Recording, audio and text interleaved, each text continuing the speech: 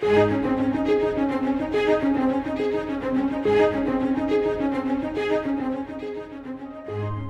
Old Testament book of Jonah is not the story of a great fish. It is the story of a great God.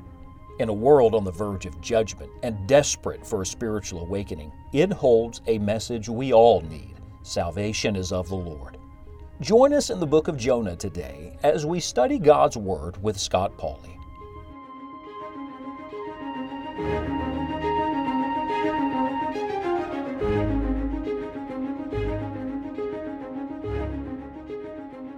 Then Jonah prayed unto the Lord his God out of the fish's belly. When is then? Then is when Jonah finally came to the end of himself. Vance Havner used to say that at least when you get to the bottom, you find out the foundation is still there. He also said, when Jesus is all you have, you find out he's all you need. Well, Jonah, in a very real sense, came to the bottom. He's in the depths. He's in the belly of a great fish. But it is there that Jonah begins to pray again. And I've often pondered to myself, what will it take to get us to pray again? It's prayer time. What is it going to take for us to finally say, oh, Lord, I need to talk to you. Lord, I want to speak to you because I know you've been trying to talk to me. We've learned some things in Jonah chapter number 1 about the presence of God in our life. We've learned that the presence of God is always connected to the Word of God. We've learned that the presence of God is always connected to the will of God. But now we're learning in Jonah chapter 2 that the presence of God is always connected to the worship of God. Because Jonah chapter 2, only 10 verses long, is essentially a worship service. That's what it is. It's a private worship service. It's a deeply personal worship service.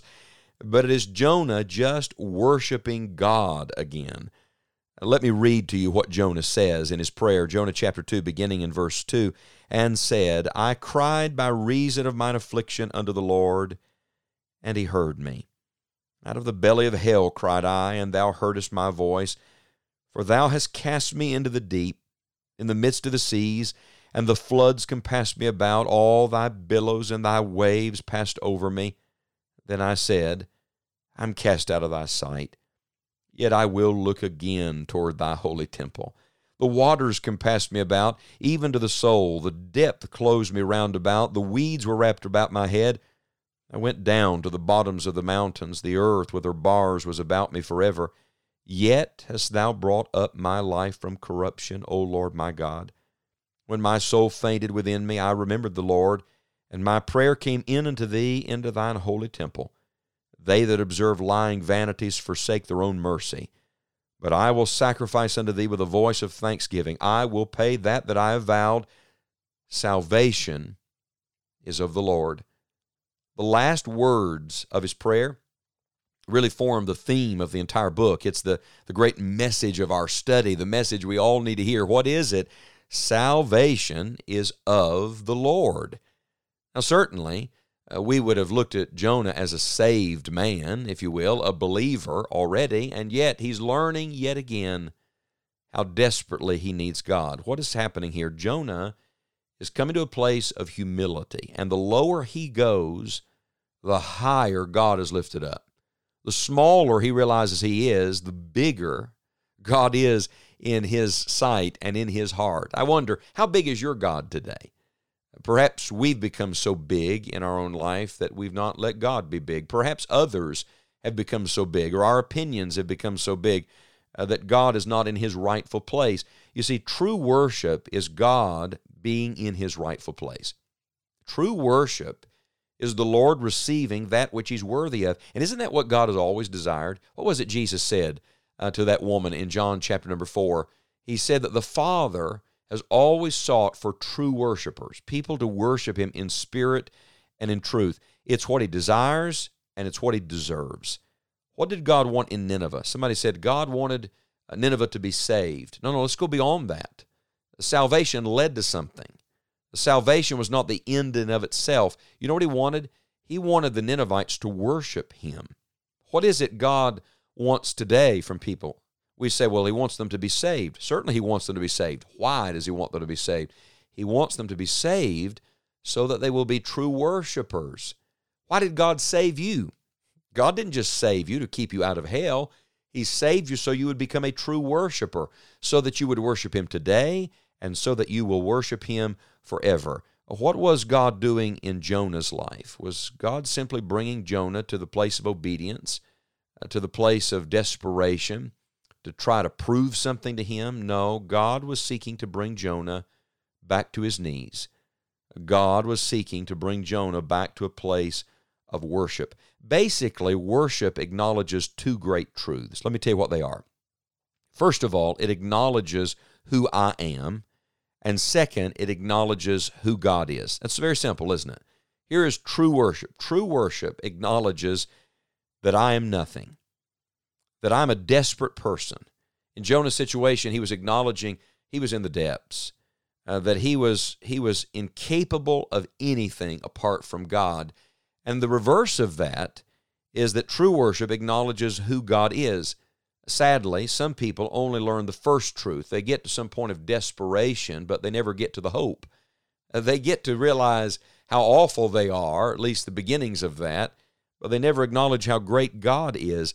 You see, it's not just that I'm desperate, it's that He's all-powerful. It's not just that I am incapable, it is that He is the high and holy God on His throne. Read through Jonah 2 again today, on your own. It's a prayer. Read it alone somewhere, out loud, on your knees. Here's what you'll discover, that in the prayer, Jonah basically articulates these two things, where he was in the depths and where God was. This is beautiful. Jonah was in a mess. Maybe you're in a mess today. We're all getting messes at times, messes of our own making.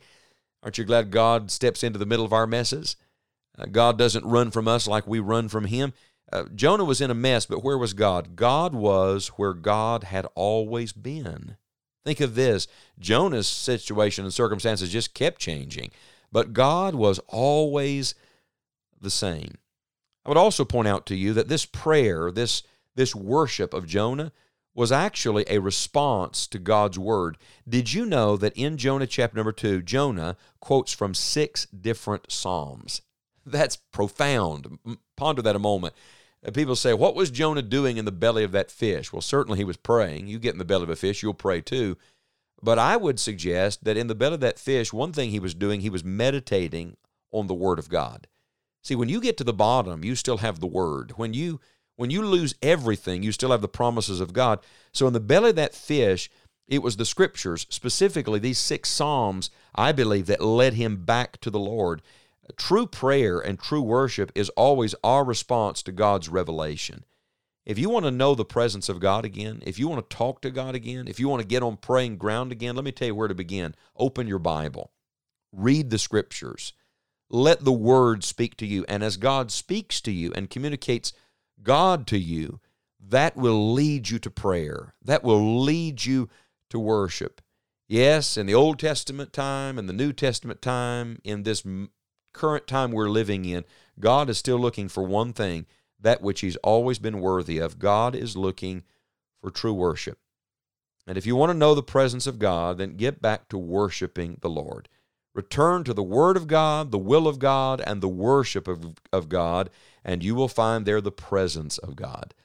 The presence of God is not some spooky, mystical thing. Oh, it's a spiritual thing, but it's not some spooky, mystical thing that only some can know or that you find on accident. No, as you obey the Lord, as you believe the Lord, as you come to the Lord on His terms, you enter in consciously to God's holy presence.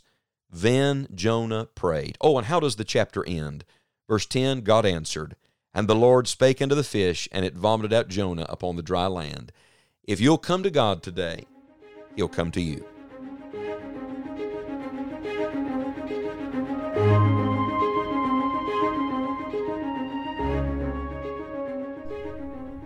Do you want to go further in your study of the Bible? Visit us at enjoyingthejourney.org. You will find hundreds of articles, sermons, and podcast episodes in our online library. You can search the archive by scripture or subject, and we trust it will help you as you continue your journey in Scripture. Thanks for listening, and we hope you will join us again next time on Enjoying the Journey.